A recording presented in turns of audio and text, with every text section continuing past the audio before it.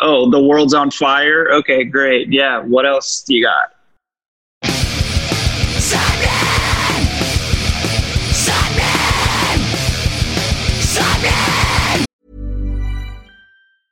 Ryan Reynolds here from Mint Mobile. With the price of just about everything going up during inflation, we thought we'd bring our prices down. So to help us, we brought in a reverse auctioneer, which is apparently a thing. Mint Mobile Unlimited Premium Wireless. How to get 30, 30, bit to get 30, bit to get 20, 20, 20, bit to get 20, 20, bit to get 15, 15, 15, 15, just $15 a month? Sold! Give it a try at mintmobile.com/switch. $45 up front for 3 months plus taxes and fees. Promo rate for new customers for limited time. Unlimited more than 40 gigabytes per month. Slows full terms at mintmobile.com. Hiring for your small business? If you're not looking for professionals on LinkedIn, you're looking in the wrong place. That's like looking for your car keys in a fish tank. LinkedIn helps you hire professionals you can't find anywhere else, even those who aren't actively searching for a new job but might be open to the perfect role. In a given month, over 70% of LinkedIn users don't even visit other leading job sites. So start looking in the right place. With LinkedIn, you can hire professionals like a professional. Post your free job on linkedin.com/people today. You're listening to Sapnin Podcast. Sapnin! You are listening to episode 129 of Sapnin Podcast with myself, Sean Smith, and my good friend, Morgan Richards. Yes, it's me, Morgan Richards, and just as you thought we have no good left to give, we put out a fever dream episode designed to make you feel something.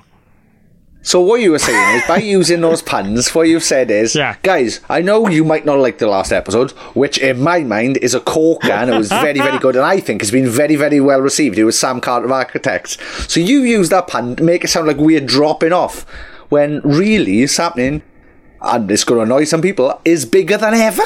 Yes, so, that's what I was trying to say, Sean, is when they've they've had some amazing guests, surely they can't get any better than this, then we have. Wait, what was the song lyric? What was the song title again? What was the first one? No good left to give. We've got plenty left to give. So thank you for the reinsurance.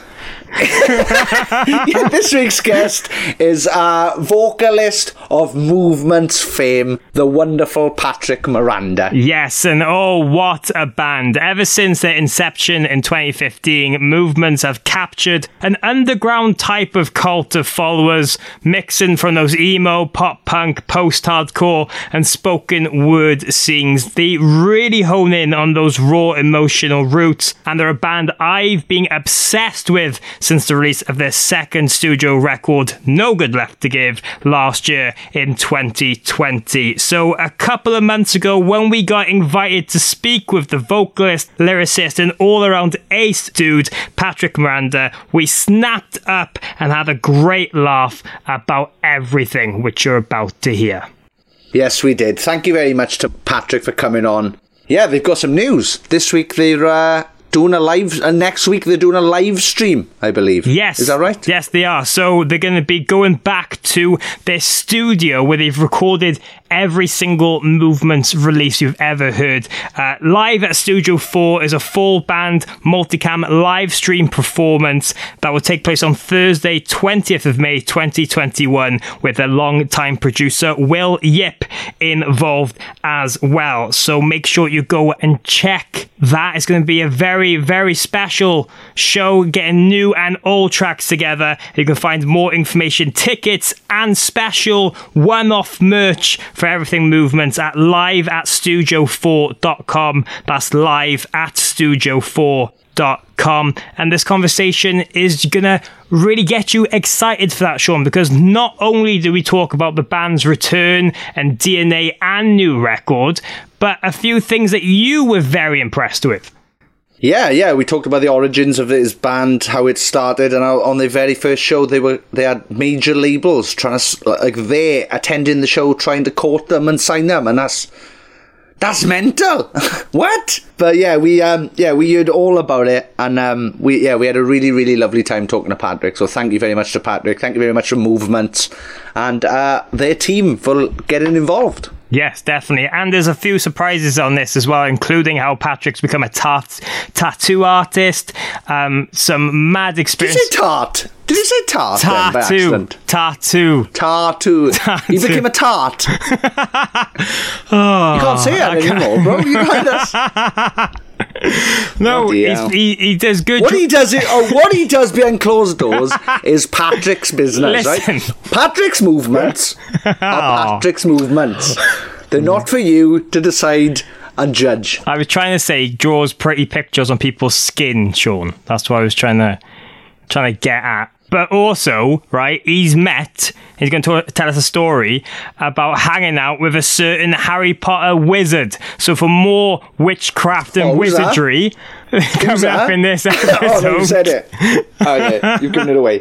Fucking hell. Man. Oh, for fuck's sake. But before we get into this conversation and before we lose the plot, just a quick reminder, as we say every week, please head over to our Patreon page, patreon.com/Sapnin. If you enjoy us making these daft podcasts and conversations with your favourite bands over there's a whole host of wonderful people who have created a community off the back of this podcast, which we love very, very, very much. You can get involved with them, get some bonus content and exclusive behind the scenes secrets for everything Sapnin. Patreon.com/Sapnin.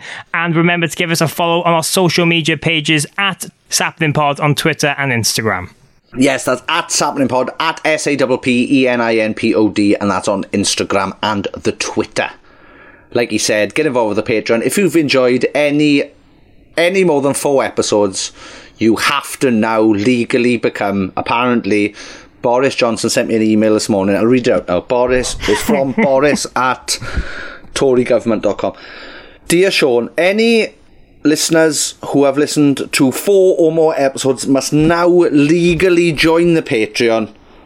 And that is guaranteed by Boris Johnson. And as we know, he never, ever lies. So if you've listened to 4 or more episodes, you're not part of the Patreon. Best get involved real quick. You can start the lowest tier, go to the highest tier. Nobody's at the highest tier, which is safe for us, luckily. But yeah, check out patreon.com/Sapnin and help support the lads in it. Cheers. Yes, please. So without any further chaos to ensue, this is our wonderful conversation with Patrick Miranda from Movements. Sapnin!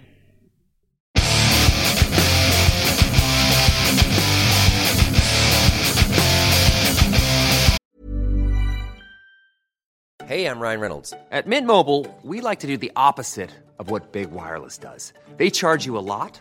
We charge you a little. So naturally, when they announced they'd be raising their prices due to inflation, we decided to deflate our prices due to not hating you.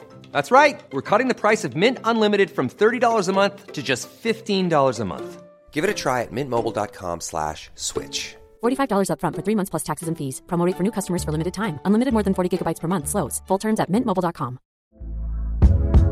Hey there, it's Michelle Norris. I'm host of a podcast called Your Mama's Kitchen. When I travel, I'm usually looking for a way to find a taste of home when I'm not at home. And one of the things I love to do when I am at home is entertain. And Airbnb allows me to do that. When I was in California recently, I rented a house that had a great kitchen. And when we were sitting around the table, we were all thinking, we're in someone else's house. Someone could be in all of our homes as well.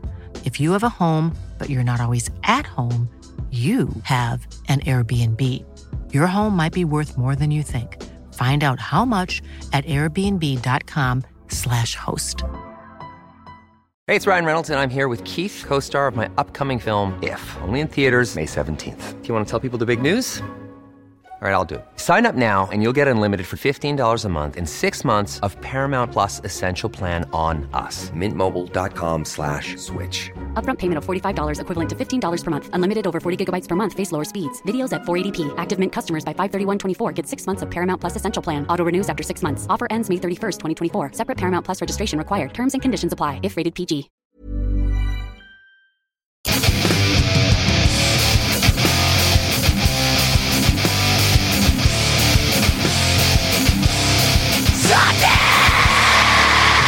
Sapnin! Sapnin!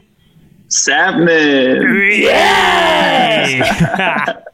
Yes, our guest this week is frontman, singer, and all-round good guy, Patrick Miranda from Movements. Thank you so much for coming on, and in no way was that Sapnin forced or predetermined. Yes!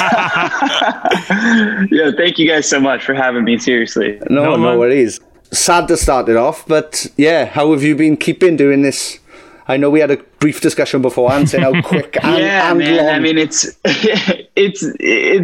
been weird, to say the least. It's been a very, very weird year.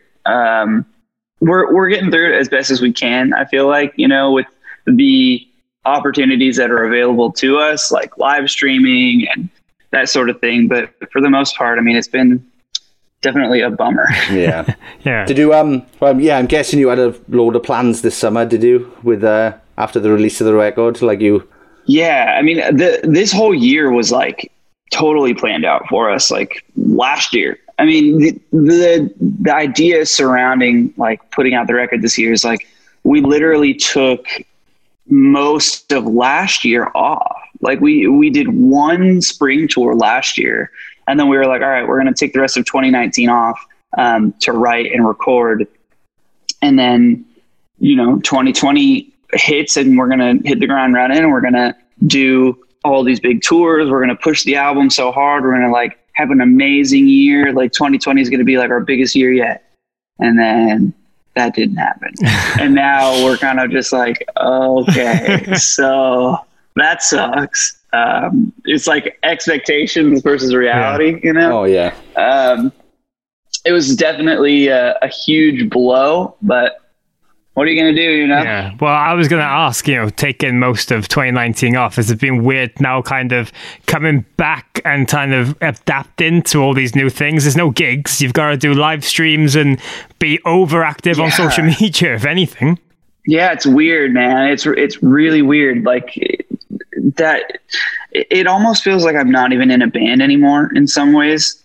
Like, I feel like we do these little like live stream event things, but it almost just feels like a local band playing to like their friends for some reason. And maybe that's just because you're literally like just in a room by yourself, and like the only like interaction you're getting is like words on a screen, scrolling up the fucking screen. But like it feels really weird. It's very strange. It's like something that I didn't really expect to be our only source of like crowd interaction. So yeah, I don't know. It's weird. Like I said, it doesn't even feel like I'm in a band anymore because I haven't played a show in like 2 years. Oh, wow. I feel for you. I'm busting to get out there as well. It's just, I just want to be on stage running about, and yeah, I'd imagine you feel the same. Just want to get in front of people and just... Totally, man. I just want to, it would be amazing just to be able to travel again. That was like my favorite part about touring, is that we just get to go to so many different places. And, we had plans to do a whole bunch of international touring this year because we didn't, I think the last time we did anything international was 2018. And so, yeah, like we were going to do like UK, Europe at least once this year. And then we were also supposed to do like Australia. We were going to try to get to Japan. We were going to do some more stuff in Southeast Asia, and then hopefully also South America too. We had like all of these things that were like, all right, like we're going to do it. Like we're going to hit some cool places. We're going to fucking go to Brazil. And then it just didn't happen. Finally getting to go to Brazil. Is that finally? Is that a running theme with your band as well? Because we've had a couple of bands on who always get the come to Brazil. Come to Brazil. Every post. Since the beginning of this band, since our first ever fucking song came out, come to Brazil. I wonder if it's just one person in Brazil who just loves all rock. Right? And anything with guitars comes out, they're like, fucking come to Brazil, copy and paste, Control V, Control V, Control V, Control V. It's very possible. I don't know. I mean, I would love to go to Brazil. Mm-hmm. We actually had plans to go to Brazil at one point in No, it had to have been 2018. I don't know. We had plans to go to Brazil, and then like some like weird shit happened. Like I don't even know if I'm really allowed to talk about it. Type shit happened, but like the circumstances of the person who who was supposed to be like the person booking the tour, he sort of disappeared. What? One of these. It was very, very weird. Very shady. And no one has heard from him since. Wow. So that's what didn't happen. Yeah. Did you get any sort of like guarantees off him beforehand, or? Yeah, that was the weirdest part, is that he paid us. We got paid. So you got paid for not going to Brazil? Uh-huh. Good deal. All right.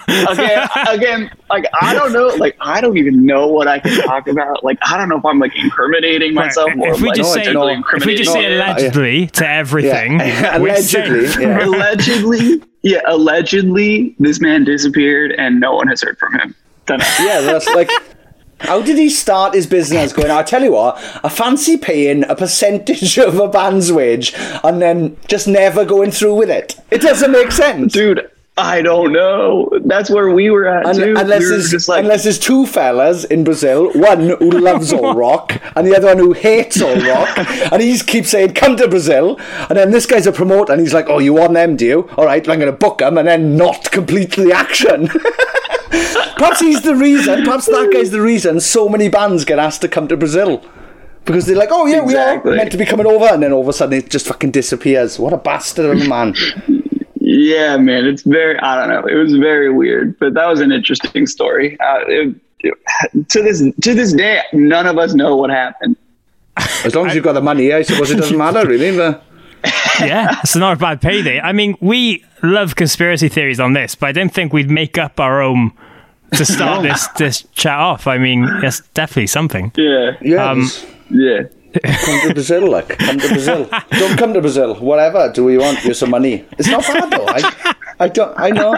I'm not mad at that. I'm thinking about it. I'm not like, it's not, crazy. But despite not being able to, be creative in the ways of going to gigs and performing, has there been anything else that's kind of replaced that for you? Because as you said, I haven't done a proper gig in about 2 years. Yeah, I mean, as far as like a job goes, like I've been able to like supplement my income in other ways. Unfortunately, I was on like unemployment benefits for a while, like through the quarantine and stuff, because I literally could do nothing. But I actually earlier last year, I'd say probably about a year ago now, like October, November of last year, I actually got the opportunity to start a tattoo apprenticeship. Oh, wow. I had been working on my apprenticeship leading up to COVID happening. And I had been, obviously apprenticeships start with very basic tasks and stuff, not really actually tattooing. So I was only able to be actually tattooing skin for like maybe 2 months, maybe, before everything shut down. And so I was like really, really bummed about that. But just recently we did like get the go ahead to like open the shop and stuff. And like, obviously with like certain guidelines and restrictions and whatnot, and limitations to how many people can be in the shop and all that stuff. But I am finally allowed to like start taking some appointments to like keep my apprenticeship going, which has been really, really great.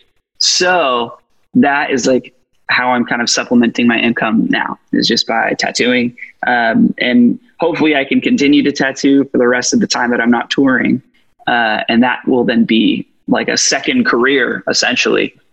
So that'll be great. And that's something that's like awesome, because I wanted to tattoo for longer than I've even been playing music. That was something that I had an opportunity to do before the band started, that I never really took up. And then obviously like, the band happened and I had no time. So now that I finally have time, it's kind of cool. But then as far as like, just like not like money related shit or like job related shit, like I love fishing, and I have probably fished more in the last 5-6 months than I have in my entire life. Nice. Just because there's literally been nothing else to do. Yeah. So. How did you get into fishing? Is that from a childhood? I don't know. Like I went fishing a couple times in my childhood. I even have a fish tattooed on me from before I even really cared about fishing. I was just like, oh, it's a cool tattoo. And then, yeah, I don't know, randomly, like I was on vacation a few years ago, and like we like went on a fishing charter on that vacation. I was like, man, this is a lot of fun. And that just kind of like sparked it. And then, this summer I was spending a lot of time. So I live right now, I live in LA, but when everything started shutting down and shit started getting really crazy, I was like, all right, fuck it. I'm going to go stay with my parents. My parents live in like the Pacific Northwest of the United States. And it's just like really like dense forests and like lakes and shit.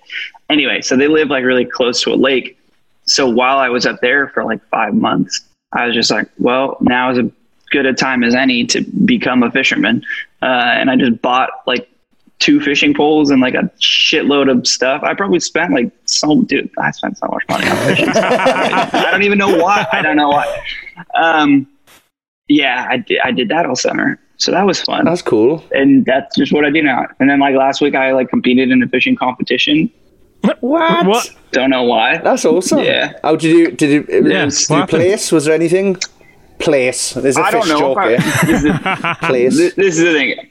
I don't think I won. It was very unofficial. Like it was like the little this little community where my girlfriend's family lives, right? Like they have like a little like man-made lake, right? Like it's just like a bougie like white suburb, and it's just like they have like a man-made lake and they stock it with fish. And then they were like, we're having a fishing competition, and then anyone who wanted to could sign up. So it was like mostly like little kids and stuff, but it was like, yeah, like fucking like just measure your fish yourself and then email us the photos and we'll pick a winner. It's very, I don't know. It's really, it was very easy probably for someone to scam the system. Go buy a big ass fish from the store. Yeah, there's 2 things I was going to say from that. One being you could just Google like massive fish and just send them a photo and win.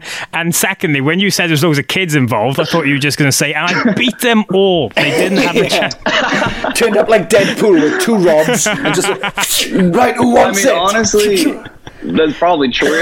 But yeah, I don't know. I sent my photos and I never heard back. So. I would have I would have photoshopped my head on Samuel L. Jackson's body in Deep Blue Sea with a big shark and gone, look what I got! I caught this! Look at the size on this! Yeah, well, I wasn't expecting fish chat. Brilliant. Love it. Yeah, that's all I've done. Like tattooing and fishing, that has been like good. Top of my priority list good lately. Definitely good to keep busy. That's what I've found has been the best for me. Like if I've tried to have like a lazy day, I find like halfway through I'm like, oh, I want to scratch my eyeballs out. I need to talk to somebody. I need to do something. But yeah, I never thought about fishing. Well, I've missed it now. The weather's awful here. Yeah, it's not a bad idea. I'm going to write it down. Fishing. Wow, I'd never fishing. We've never talked about that yet. Crazy. But saying that, there is something else that you have been busy with, and that's the release of Movement's new studio record, No Good Left to Give. It's your second album. This is true. It's been on the cards for quite a while. I'm sure that even though in all this madness, you're so relieved to finally get out now, see people enjoying it, listening back, and just having it out there. Yeah, I mean, it's been something that's been in the works for so long. You know, it's been 3 years since we put out Feel Something. Kids were just absolutely fucking hammering us for new music. So it was definitely time.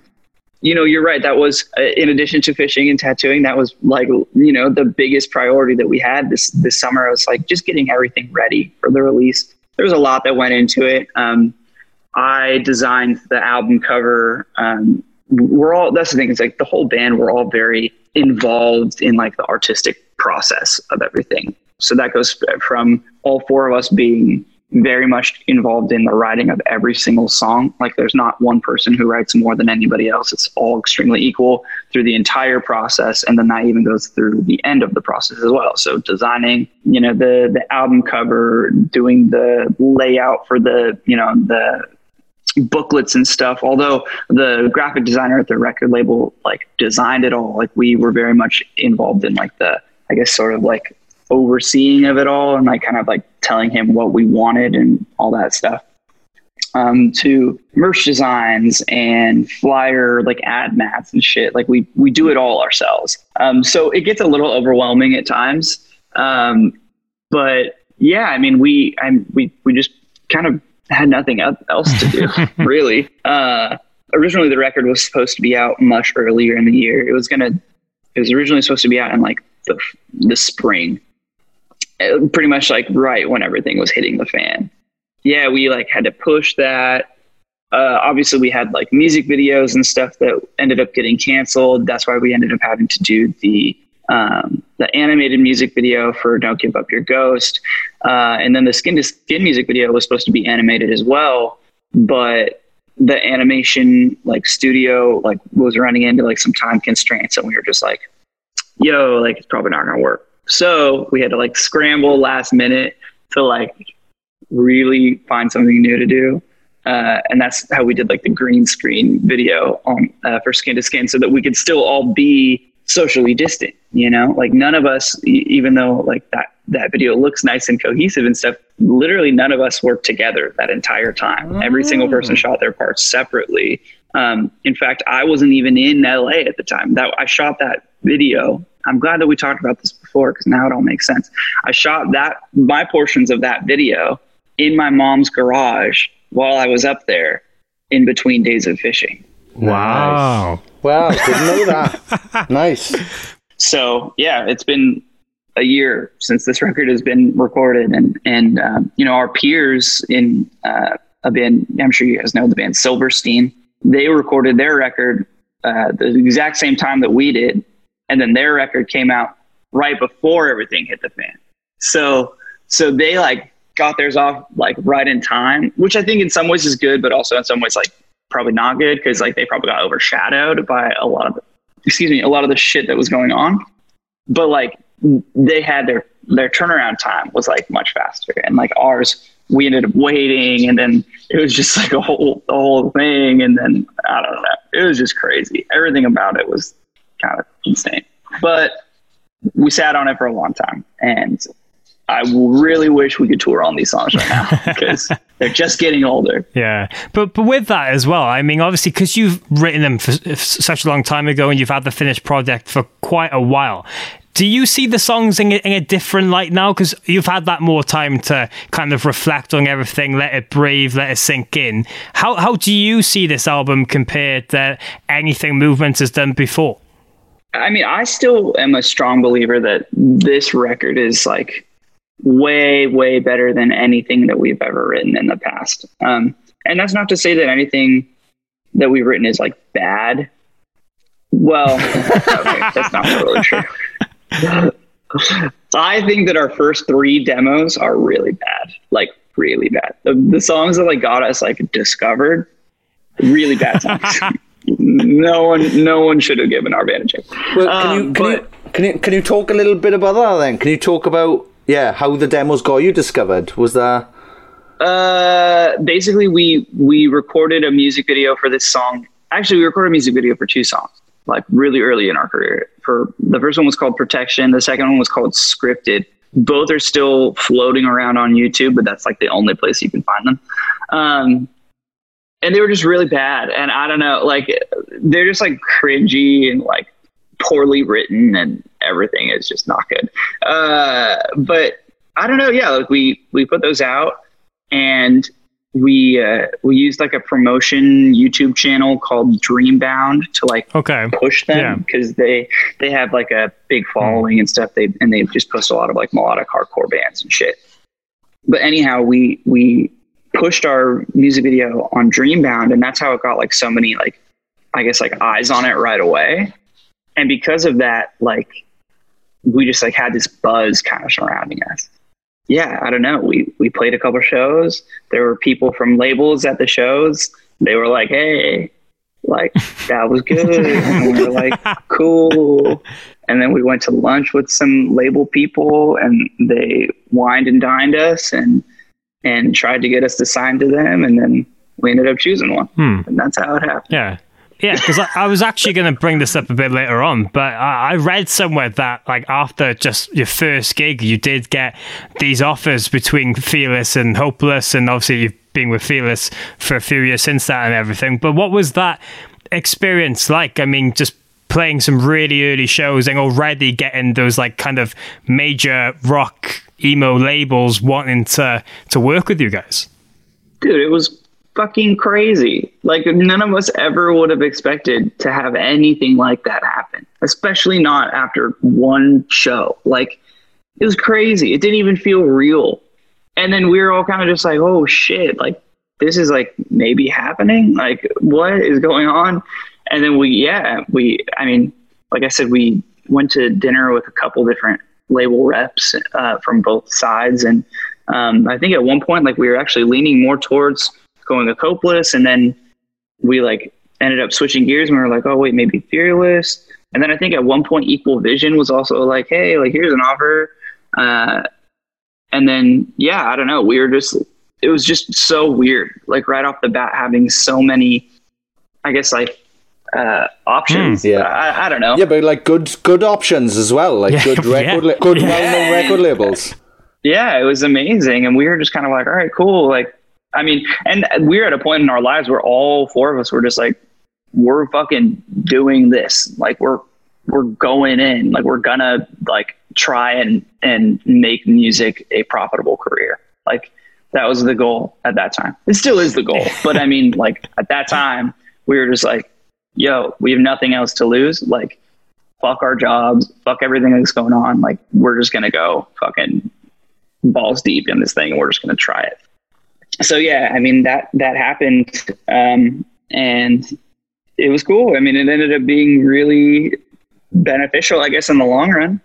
I'm glad that it was able to happen when it did, because if it had happened any time like recently, it probably wouldn't have happened.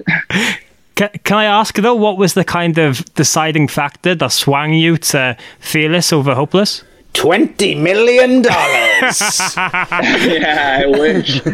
I think the biggest things that Fearless was just like, hey, we heard that you guys want to work with Will Yip. We already talked to him and he wants to like produce your first record. And we were like, okay, cool.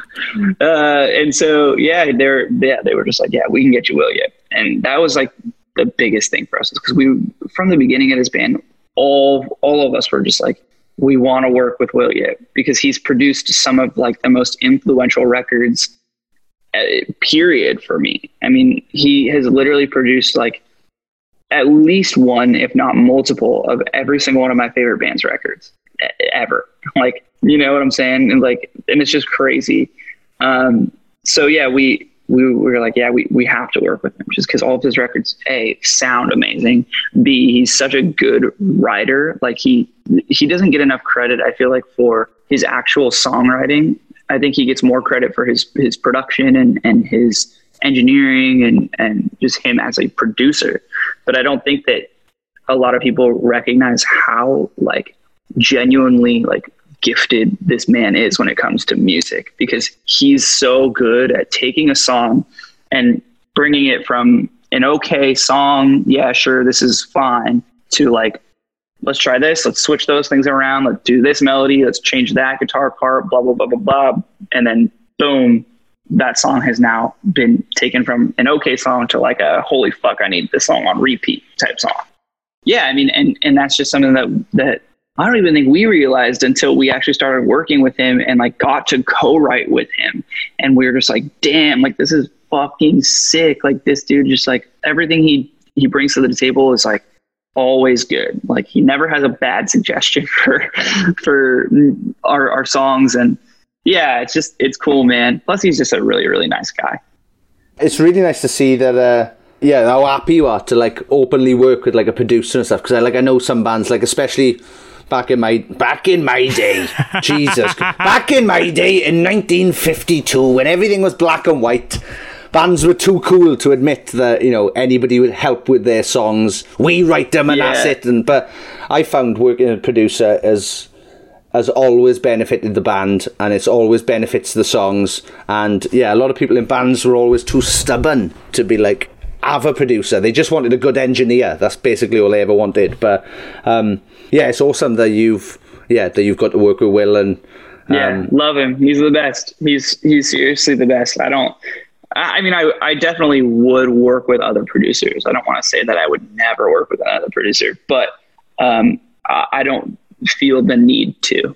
at any point in this band's career. I don't know if we ever will need to work with another producer, because I think that in some ways Will almost feels like a fifth member of this band.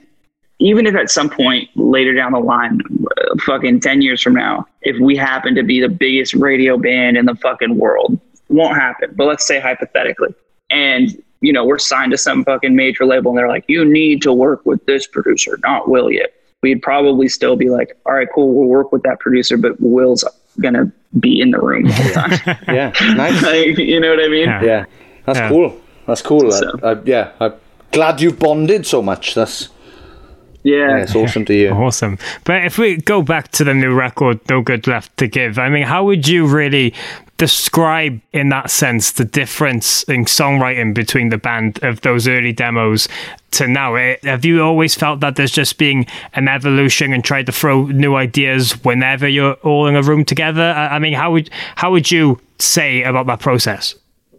Yeah, I mean, I think the songs and our songwriting in general has just gotten better with age. You know, we've all grown up. We've all kind of, I think when the band first started as well, you know, I was like 19. Like, there was a lot of like that sort of like teenage angst and like aggression and wanting to do my own thing and have freedom. You know, I was just on the brink of like total freedom from like my parents and stuff, but like not quite there, because I was still like living with them and like I was like still relying on them for a lot of stuff. And like, I don't know, like I feel like a lot of like those just kind of like basic like dumb teenager topics were like kind of what fueled my early writing, and that also goes hand in hand with like my writing about like my relationships at that point, like relationships at the time that I thought were just like, you know, be all end all, when in reality it's like I was a fucking teenager. Like I didn't know anything. I wasn't in love. I was just a kid, you know? And so, yeah, I just think that like my writing, like my lyricism and like my ability to say what I want to say has really just been amplified so much. And I mean, I think you hear that in the writing all the way from like, you hear a definite progression from Outgrown Things to Feel Something in my writing style. And then I think from Feel Something to No Good Left to Give, there's the even more significant change. So yeah, I think it's just like a maturity factor. And that also ties into the instruments as well. You know, for instance, on the last record, so Ira, our guitar player, he didn't write Outgrown Things with us. At the time, we had a different guitar player who wrote Outgrown Things. And then Ira joined the band. And then when we were writing Feel Something, I feel like maybe Ira felt like he needed to kind of like mimic what he thought Movements was supposed to sound like, right? And in many ways that worked. I think that Feel Something is still a great record and that there are some very good songs on it. But I think with this new album, he kind of stepped out of that and was like, I don't need to fucking like make my shit sound like anything else. Like I have complete freedom to do whatever I want.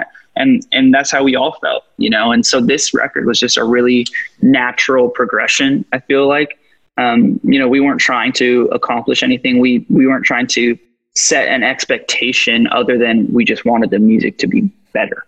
And so, yeah, I mean, we threw kind of like all references to Feel Something out the window and decided like, we're going to write whatever we write. And that's what the record's going to be. And it doesn't need to be Feel Something Part 2. It doesn't need to be what everyone expects Movements to sound like. You know, it's going to be what we want because that's what we like. And if people like it, great. And if they don't, I don't care. Nice. Well said. But you mentioned the track Skin to Skin earlier on, and I have to say I've been obsessed with that since the first time I heard it. Especially that hook. Yes. Especially the hook. But I actually believe that guitar part was actually like introduced to you all as a joke. Yeah, straight up. It was introduced as a joke. Like we were all sitting in Ira's room. We were demoing out some other song. I don't remember what song it was that we were working on, but Spencer and Austin were arguing about something, or I don't know, maybe they weren't arguing, but they had been like doing their own thing, like talking about like a certain part and how the bass was like fitting with the drums. And they had just been doing their own thing for like an hour. So I was just fucking sitting there on my phone. Ira's over like in the other corner, like Ira's just kind of a freak. And so he always does weird shit.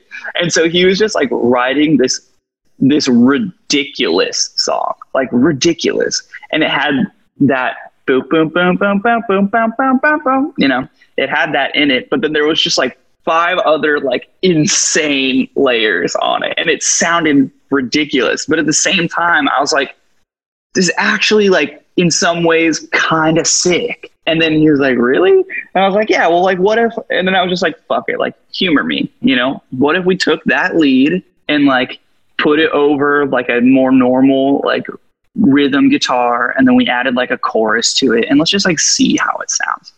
I was like, yo, this is fucking good. And then like, I took Austin and Spencer away from whatever they were doing to be like, yo, like listen to this song. And they were both just like, oh shit, like this is actually sick. And so, yeah, I mean, what started off as Ira just kind of like fucking around and making something for the hell of it turned into what is probably my favorite song on the record. And yeah, I think that song's awesome. I love like oldies music and 80s music and shit. Like, and to me, that lead in the beginning reminded me of like Everybody Wants to Rule the World by Tears for Fears. Like similar vibe in a way. And I was just like, man, like that's such a cool, like, I don't know, such a cool vibe. I knew it had to be like a real song. So, yeah, that's cool. Nice. We made it one. Good work. My favorite song. Nice, yeah. Awesome. Yeah. And lyrically, am I right in saying that this is the first song you've written about sex? Yep. First one. It was weird. It was definitely a new experience. And this is the thing is like, I shouldn't be nervous about it. Like I'm fucking 25 years old. Like I shouldn't be nervous about like talking about it. But at the same time, it was just like so new to me to like, obviously like to people I'm close with and like my friends and stuff, that's like a pretty normal topic of conversation. But when it comes to, for whatever reason, like putting it into music, that like created this like extra layer of like legitimacy, I guess. Yeah, I was going to say what I found with it is sometimes when you're trying to write, I don't know, let's call it sexy lyrics for now. It feels like it's one or two ways. It feels like it's either like, oh, have I done this and I feel a bit dirty? Or is this a bit cheesy? Or is it a bit Motley Crue sleazy? Like exactly. And there's a fine line, I think, between making something sound like elegant and like sensual and making it sound like trashy and like vulgar, you know? And it's stupid because it's like there's so like fucking every song on the radio is about sex. Every fucking song, you know? And so it's like I really shouldn't be I shouldn't have been nervous, and I'm not nervous about it anymore. But like going into it, I was like, oh my fucking God. Like also because I think that although I don't even really know if this is true or not, because based on like our demographics and our numbers speak otherwise. But it just like has always felt like to me, our fan base is a lot younger than I am. In many ways, I really dislike when an artist has a young fan base and then like over sexualizes themselves. I think it's really creepy and weird. But then like, I also have to remember that like the same fans who were, you know, like 15 and 16 when they started listening to Movements are no longer 15 and 16. They're fucking growing up. They're like in their 20s now, because when this band started, I was still in my teens, and now, you know, so like I have to remember the fact that like our fans for the most part are growing up with us. And for the most part are probably adults. Yeah. So it was a sort of like a nervous thing for me for a minute, but I've gotten over that because who fucking cares? Yeah. Next album is just full of every song. Yeah, dick and tits, sweet. every song. The whole album. The album is called Dick and Tits. Yeah. D&T. Yes, 10% coming our way. Oh, wow. But since we've talked a little bit about the earlier days of Movements as well, I kind of wanted to get your thoughts on Obviously, when Feel Something came out, there seemed that a lot of publications or media or just fans online kind of grouped you in this emo revival kind of scene with a lot of your peers and bands you've toured with. How was that kind of for you? Was it something that you were aware of or ignored? Did you feel any more kind of pressure having kind of like a revival stance on the scene that so many people love? I mean, yeah, I don't know. Genre for us has always been really weird because the people who put us into that like emo revival genre are not the same people who are putting us in. What am I trying to say? Basically, like, I feel like genre is so subjective when it comes to like just the person, you know, because some people were saying like, oh, this new band Movements, you know, they just put out this 6-song EP and it's like super emo revival. And then other people were like, yo, this new band Movements put out this EP and it's very melodic hardcore. And then there were some people who were like, oh, Movements, they're a new pop punk band, fresh and coming up in the pop punk scene. And it's just like, what? How are we... Morgan, how are we simultaneously... Morgan, if you can, we're going to need to clip that bit of it. Pat's face was perfect. It's fucking... People need to see it. They're going to hear this, but they need to see his face. How? It was fucking perfect. It was comedy genius. Totally. But you know, I understand what you mean, yeah. Yeah, I mean, I think like it's just so weird because our music has been grouped into so many of these different subgenres that I feel like it's not even about how your music sounds anymore. It's more so someone's opinion on your genre is based entirely in their own standing in the music scene and the music that they associate themselves with. That's more so what genre is these days, and not even really about the band. It's what you think you are. Yeah. You know? Yeah. So yeah, I don't know. It's just weird. Yeah, because I was going to say, like, I've noticed there's been so many different influences throughout Movement's history. Like you mentioned Tears for Fears there. The new album sounds very like atmospheric. It seems like you've dived into a lot of different resources as well. Is that just being something constant that you're all listening to different kinds of music anyway? So genre's just not something you really care about? Totally. Yeah. I mean, I don't think the genre is really important to us, like, at all. Obviously, we're never going to be like some like dubstep EDM crossover band or some weird shit. That's it. Bye. See you. Yeah, thank you very much. That's this week's end. But yeah, I mean, at the end of the day, like, if we all, for some reason, were like, let's write a folk album, we would write a fucking folk album. Like, we just don't care, you know, we don't care what like the confines of a certain genre say, because in my opinion, all of these genres that we've been grouped into have a ceiling, you know, the pop punk scene has a ceiling. That's why you see the only big pop punk bands, the only pop punk bands who have made it past the pop punk scene are only because they capitalized on the pop aspect of it. They went pop. It's pop rock at this point. And that's the only way that they've been able to transcend that realm. Otherwise, you see bands that get big and then don't go anywhere. And I don't want to like name names because like I don't want to badmouth anybody, but like I'm sure you know the type of band that I'm talking about. And that goes with emo and fucking especially like melodic hardcore. Like, how many melodic hardcore bands do you hear on the radio? The answer is fucking zero. Zero.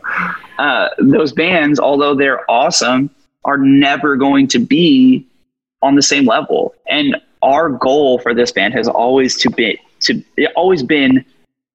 be the biggest band that we can possibly be, because we don't ever want to work normal jobs again, although we had to because this year has sucked. But we don't ever, past all of this, you know, when all of this is said and done, we don't want to work normal jobs ever again. We want to be self-sustaining and be able to pay our bills strictly through music. And not only do we want to, like, we don't want to just get by paying our bills through music. Like, we want to be comfortable. We want to have a certain lifestyle and have, families and be able to drive nice cars. And not that it's all about the money, but it is about success. It's about being able to have something sustainable that has longevity.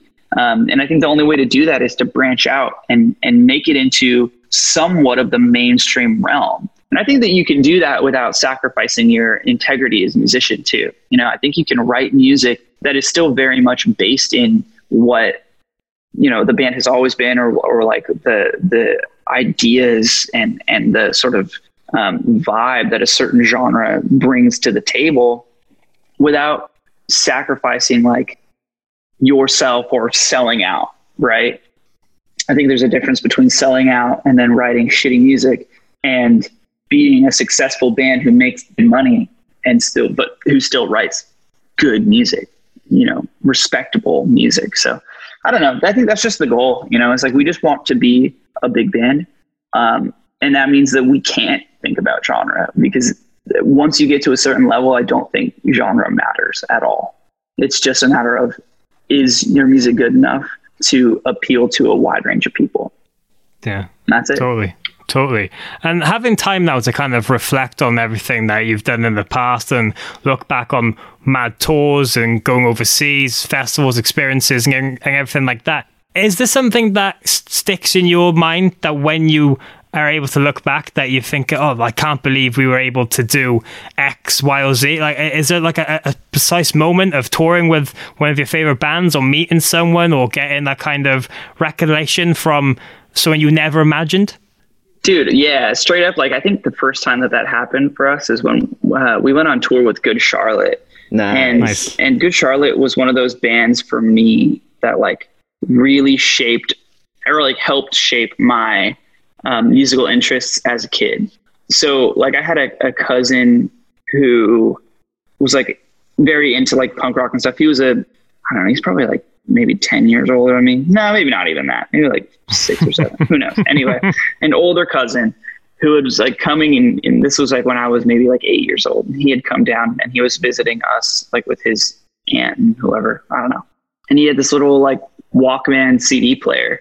And like one morning while he was still asleep, I like went and like stole his CD player, and like, just cause I wanted to like, no, like I wanted to be cool. So like I wanted to like listen to the CD player too. And Good Charlotte was the CD that was in it. And I was like, oh my God, this is so good, and whatever. Anyway, long story short, he ended up giving me the CD. And then he introduced me to other bands like Simple Plan. I'm trying to think of who else. It was so long ago, probably Green Day. I don't know. And like, that was like so big for me. And I was like, man, I straight up, I watched the music video for The Anthem by Good Charlotte hundreds of times when I was like 9 years old. Like so fucking much. I would just watch it on repeat, dude, because I thought it was so cool. And so then, yeah, I mean, fast forward 2016, I met, I think it was Joel. I don't know. I met one of the Madden brothers at these like music award things, like the AP Alt Press Music Award, whatever fucking thing. They played a show. I met one of them. It was really cool. And then our manager knows their manager and like didn't realize how big of a fan I was. And I told our manager, she's like, oh, that's so crazy. Like I'm like good. Like I know them. I was like, that's insane. And then the next year they offered us a tour. Yeah, it was them and Silverstein, and we were just like, holy fuck! Like, this is a huge opportunity. And that for me, it was just like, man, like that's big, you know, like that's so crazy that we were able to like go on tour with one of the bands that like really shaped my early listening as a kid, you know. Plus, they're fucking rock stars, man. They're married to like literal celebrities, like crazy shit, man. So yeah, I completely forgotten who they were married to then. And I was like, oh, they are. Cameron Diaz and Nicole Richie, insane, like A-list celebrities. Surely someone's approached them about a reality TV show, The Maddens. I'm sure. Surely. And I would watch the fuck out of it. Yeah, same. Snap. It's like the Osbournes, but for 2020. I'm on it. I'm gonna have to write that down as well now. This podcast might not even come out because I've had so many good ideas to make money other ways. I'll be like, oh, fuck this podcast shit. What are you going to... Good Charlotte, do you fancy a reality TV show about fishing? Oh, hey. All right. There you go. It all ties together. Let's go. Trying to think of a pun. I'll be the executive producer. It's on. But yeah, that's an awesome story. Yeah. What was the first night like playing to their crowd? Insane. No one gave a fuck about us. It was hilarious. We played to, the first show, oh my God, dude, the first show was so wild. I'm just like remembering back. We were in Vancouver, British Columbia, Canada. Played to like a fucking like 4,000 cap room, maybe more. It's huge. The biggest shows we've played like to date. Fucking massive room. The dude who played Draco Malfoy in Harry Potter was there. We met. What? Yeah. Oh, I love this. Yeah, so we turned up. It's a 4,000 capacity arena. There's a fucking wizard here. Dude, straight up. Fucking, what the hell is her name? Tom Felton, I think. I think so, Tom Felton apparently is a Good Charlotte fan and apparently was living in Vancouver, British Columbia, Canada. And then went to the Good Charlotte show and then saw our band play. And then after the fact, we were outside watching Good Charlotte and saw him watching Good Charlotte. And then we stalked him to the bathroom because he went to the bathroom. And then myself and probably 4 or 5 of us basically ambushed him and said, "We love you. Can we take a picture with you?" And then he was like, because he had just come out of the bathroom. And then we were like, "I'm trying to piss, guys. Let me finish pissing first. And then he was like, "Yeah, let's take a picture." And then we took a picture and he was like, "All right, cool." And then after the show, we felt really bad because we had ambushed him. So I walked up to him after things had like quieted down. So we were like yelling in his ear. Like Good Charlotte was playing and we're like fucking screaming at this dude. Like, "Can we take a picture with you?" Weirdest night. Anyway, after the show had calmed down, he's just like chill. He's like at the bar or whatever. Like it's nice and quiet and whatever. I walk up to him like, "Hey man, I'm really sorry we ambushed you earlier. We were just really excited to see you. Our band just started like this tour. Like we're opening for Good Charlotte. Like it's a really insane opportunity for us. So like, we're just really excited." And he was like, "That's amazing, man. Like good for you guys." I was like, "Holy fuck, you're Draco Malfoy." And anyway, so he goes, so I'm like, "Here, like, take this shirt. Like, I want you to have a shirt from our band." And he was like, "Wow, thanks, dude." So he takes this shirt from our band. It's one of our fucking merch items we have on sale. Later that night, he posted a picture with a fan wearing our shirt. He's wearing a movement shirt. I was like, "What the fuck? That's nice. Crazy. Draco Malfoy is wearing my shirt at a Good Charlotte show." Psychotic. You should have done a collab. You could have had Malfoy and Movements collab. Maybe he'll hear this. Maybe for some fucking odd stroke of luck, he'll hear this and he'll be like, "I should hit them up." Let me know, Draco. It's not a bad idea. Also, yeah, if he's listening to this, come on the podcast as well. Yeah, when I had my hair dyed blonde for several years, and that was the go-to. The ongoing joke? Yeah. "Oh, Draco." Oh, yeah, I get it. Apart from I'm fucking about 20 years older than him. Oh, God. Wow. That's awesome. Yeah. This is the thing, see, this is what we like. Listeners to the podcast love hearing band stories of like when they met their heroes or crazy shit. Like last week's episode, we had a guy called Saxel Rose on who plays sax. I love him. I fucking love him. He just did a saxophone cover of, I think it was Daylily. He posted a saxophone. It wasn't really a cover. It was more him like fucking riffing over it. It was so badass, dude. Next time that we play a show in his area, I dead ass want him to come on stage and play a song with us and just fucking rip. I'm not even gonna sing. I'm gonna let him do the whole thing. Amazing. Nice. Yeah, he came on and he was telling us about how he got to play with Paramore and stuff, and you could just see his face light up. And it was just because at the end of the day, we all start as fans. Yeah. And then we get into these situations where, like, I ended up getting, like, kind of blasé to it, like, even jaded by it. Like, I'd be walking past people and be like, "Oh, yeah," like, my girlfriend would be like, "Oh, my God, there's a day to remember." And I'd be like, "Oh, all right, yeah, well, you know, let's go get a drink." Yeah. But, yeah, it's just got to the point where people love hearing these stories of, like, when people meet their heroes or whatever. Totally. Is there anybody that you haven't met that you want to meet, that you want to confess your dying love for? I'm a huge Bring Me the Horizon fan, and it was really weird because the literal first tour we ever did in the UK, as soon as we stepped off the plane and like left the airport, right? Like Ollie Sykes and then like the rest of Bring Me the Horizon like walked directly past us the opposite direction. And I was like, that is the most UK thing that could have possibly happened to me right now. Yeah. I just landed at London Heathrow. I just got my bags. I'm walking outside to meet our tour manager at the van, and Bring Me the Horizon walks right past me. I'm like, in what fucking world would that have ever just happened just now? Like, I couldn't believe it. Yeah, that's like me landing in New Jersey and then being like, oh, look, Bruce Springsteen is leaving New Jersey I was right just now. Like, what the fuck? And so I didn't say hi because I was sleep deprived and in a new country for the first time, and just like, what the fuck is going on? I didn't even know if it was real. It was real, it turns out. But yeah, it was crazy. But I would love to meet them, like, officially, instead of just like weirdly creeping on them in the airport. I don't know. Fuck, who else would I want to meet? I would love to meet like Post Malone.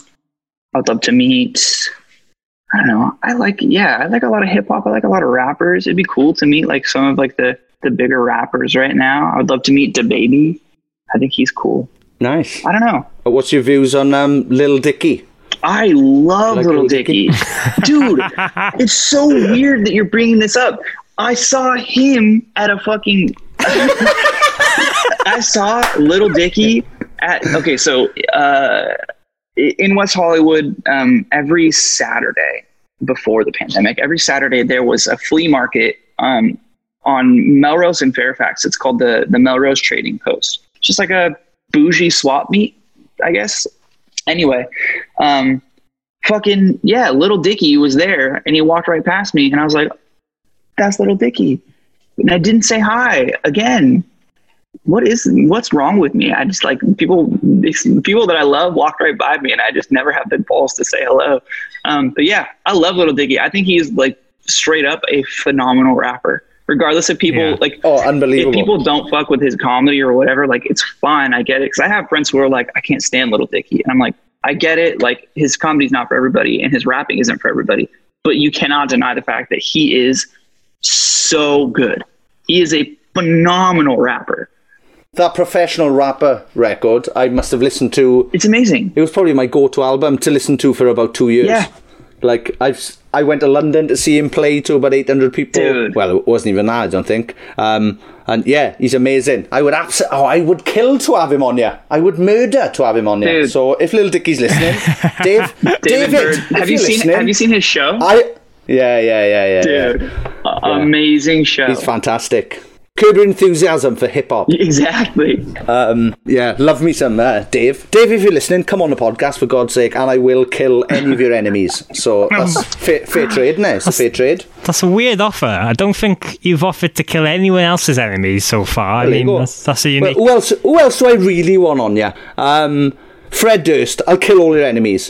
Is that Darryl Plumbo from Glassjaw? I will kill whoever you want. Hang on, though. If is Eminem still a Fred Durst enemy?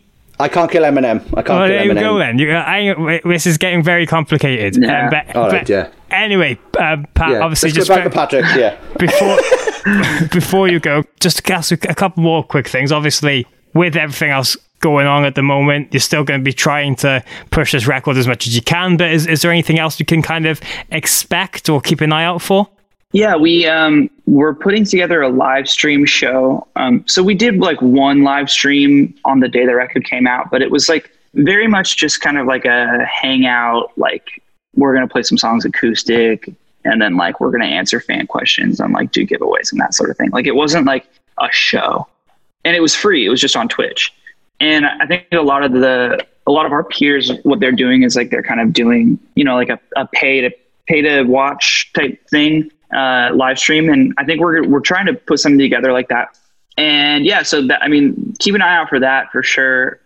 But yeah, we're working on doing that. And then that would be like us playing like literally the whole record front to back, full band, like real show type stuff. So if we can get it all sorted, that's probably going to happen. I I don't know. I guess the only other stuff we have going on would just be like merch drops, maybe some other stuff. Probably not though. Nothing really. We're just kind of waiting everything out. And then as soon as the world is like allowing us to do it, we will tour again. But that's probably not going to be till like next summer at the earliest, if even then. So yeah, we'll see. Where can people find your stuff online? Perhaps they're looking for a tattoo. Where can they? Where can they check you out? Yeah, my tattoo Instagram is okay. So my personal Instagram is Pat Frick, PATFRICK, Pat Frick. My tattoo Instagram is Tat Frick, TAT. Well done. Yeah. Well done. It should be winner, chicken dinner. It should be TAT Frick, but it's not, because some woman whose name is literally Tatiana Frick has Tat Frick taken. So my tattoo Instagram is TATT Frick. Tattoo. Okay. Double T. Yeah. Double T. Okay. You can find me there. Still works. Bloody Tatiana. Damn her. We'll have to have Tatiana on now. In fact, I think she might even be from Brazil. And that's not a joke. I'm serious. No. I swear to God. We've gone full circle here. We can talk to her and she's been like, yeah, I've been there. You should come. And I'm like, yeah, I know I should come. You people keep telling me. Yeah, awesome. Well, thank you so much for doing this. I've really enjoyed this. Everybody go check out No Good Left to Give. It's out now. It's on Spotify. It's on all good streaming and purchasing websites. It's fantastic. Yeah, congratulations on everything so far, and good luck and congratulations on the massive success you're about to have in the future as well. I believe. Thank you guys seriously so much. I really do appreciate you guys having me. Like I said, I'm glad that we were able to make it work. This is great, man. I like you guys' podcast a lot, and I'm happy to be a part of it. So thanks again, for real. You listen to Southern Podcast. Yes. Oh, we did that at the same time then, I think. Oh, that was weird. Yeah, thank you very much to Patrick from Movement. What a lovely time we had with Patrick back a few months ago. Yeah, I can't believe that the old Come to Brazil thing it technically paid off for them because they got paid for it, but they didn't get to go to Brazil. Mad, isn't it? That's just a crazy business plan. Like, someone's paying you not to do something. Really, if I can get the Blackout back together, right, and I can get all of the haters of the Blackout, and it's got to be it's more than there are likers of the Blackout, right? And I go, pay us not to come back. What about that? I wonder if we can get a GoFundMe together for that. Also, is another thing, I just realised when we had Max Cavalera on from Soulfly and Sepultura and Riff fame, we didn't ask him, did he get a lot of Come to Brazil messages? Well, considering he is from Brazil, I think he travels back quite a bit. Yeah. Did they just say come home? Maybe they do. We'll ask next time. Anyway, thank you again to Patrick from Movements. Check out Movements' live stream, which is out next Thursday. What's the date on that, Mog? That is live at Studio 4. The full band Multicam live stream performance is available from Thursday, the 20th of May, 2021. Yep, that's what I asked. Yeah, I know, but I was giving you the full spiel, Sean, because they deserve it. That's how excited I am. I'm excited for everyone to go over to live at studio4.com. That's live at Studio4, the number, not the words, .com. Yeah. They can buy tickets, and there's exclusive one-off merch that's never ever going to be reprinted. Has even got their little dates of May 20th on there as well, so you can remember the exact day you watched Movements on your laptop, computer, TV, phone, tablet.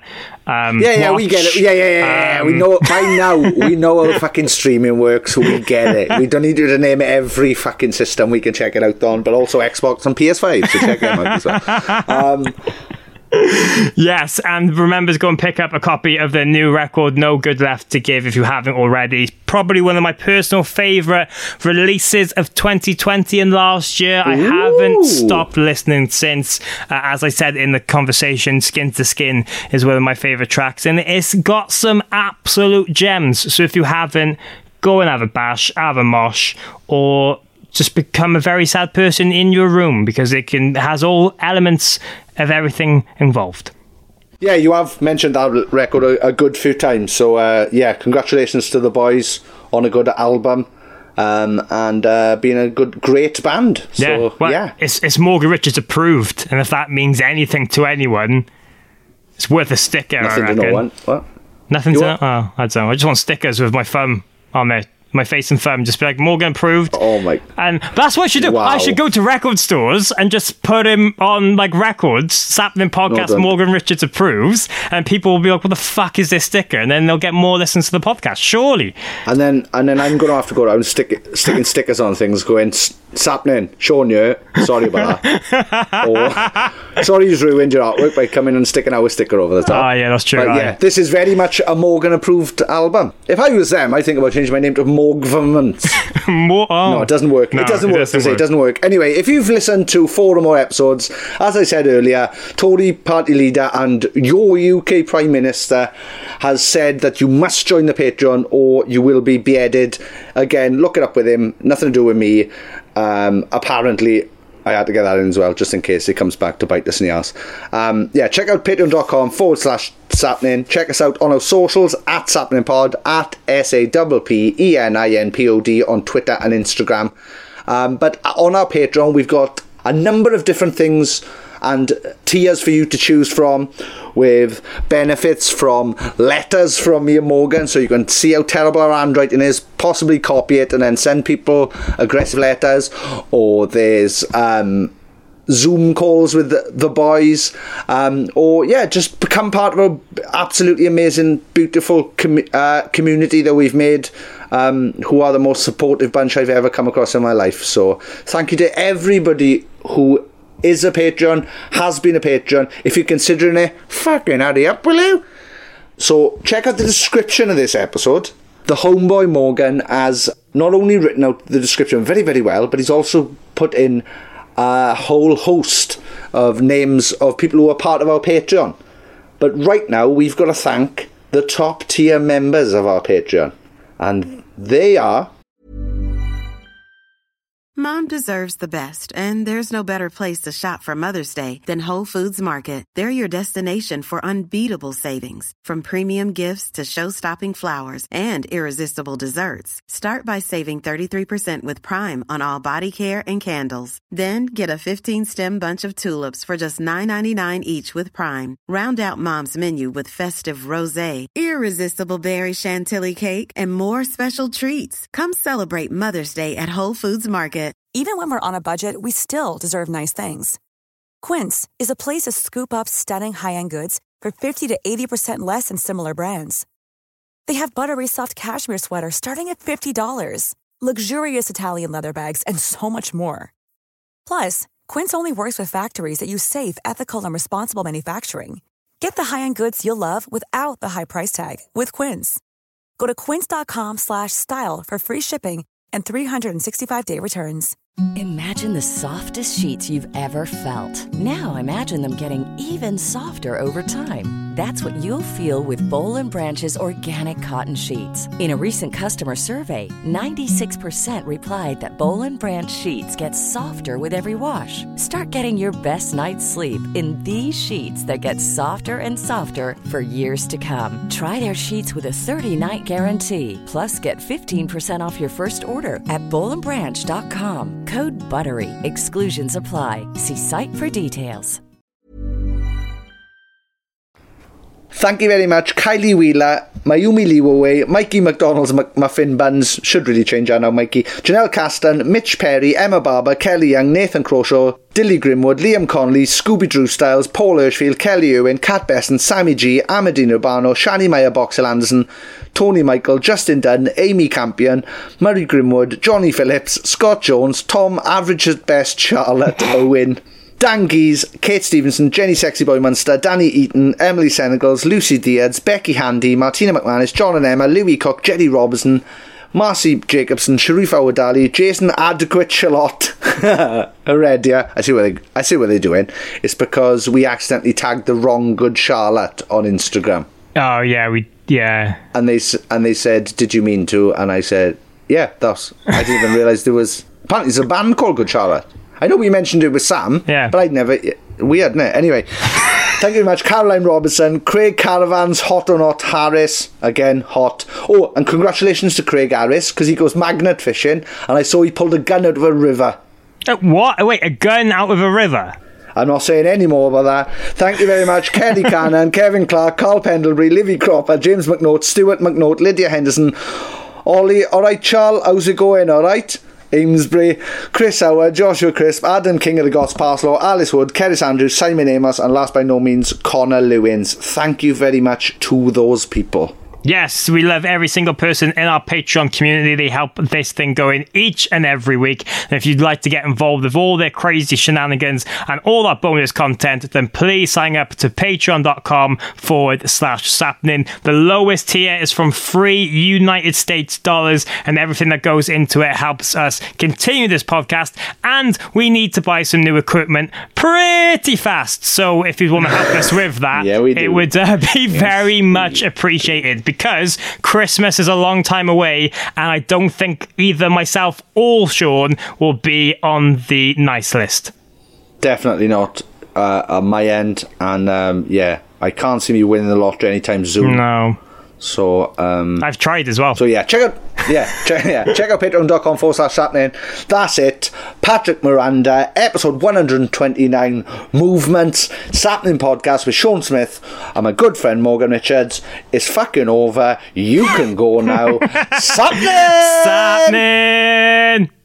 Go listen to some of the other episodes, man, for fuck's sake. Oh, tell you what, put it on repeat down the bottom and just knock the sound off so we can get more plays. Thank you. Love you. Sapnin. Sapnin. Sapnin. Thank you. Definitely put it on repeat.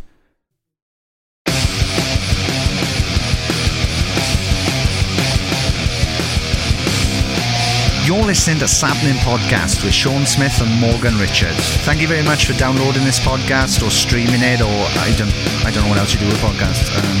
Thank you very much.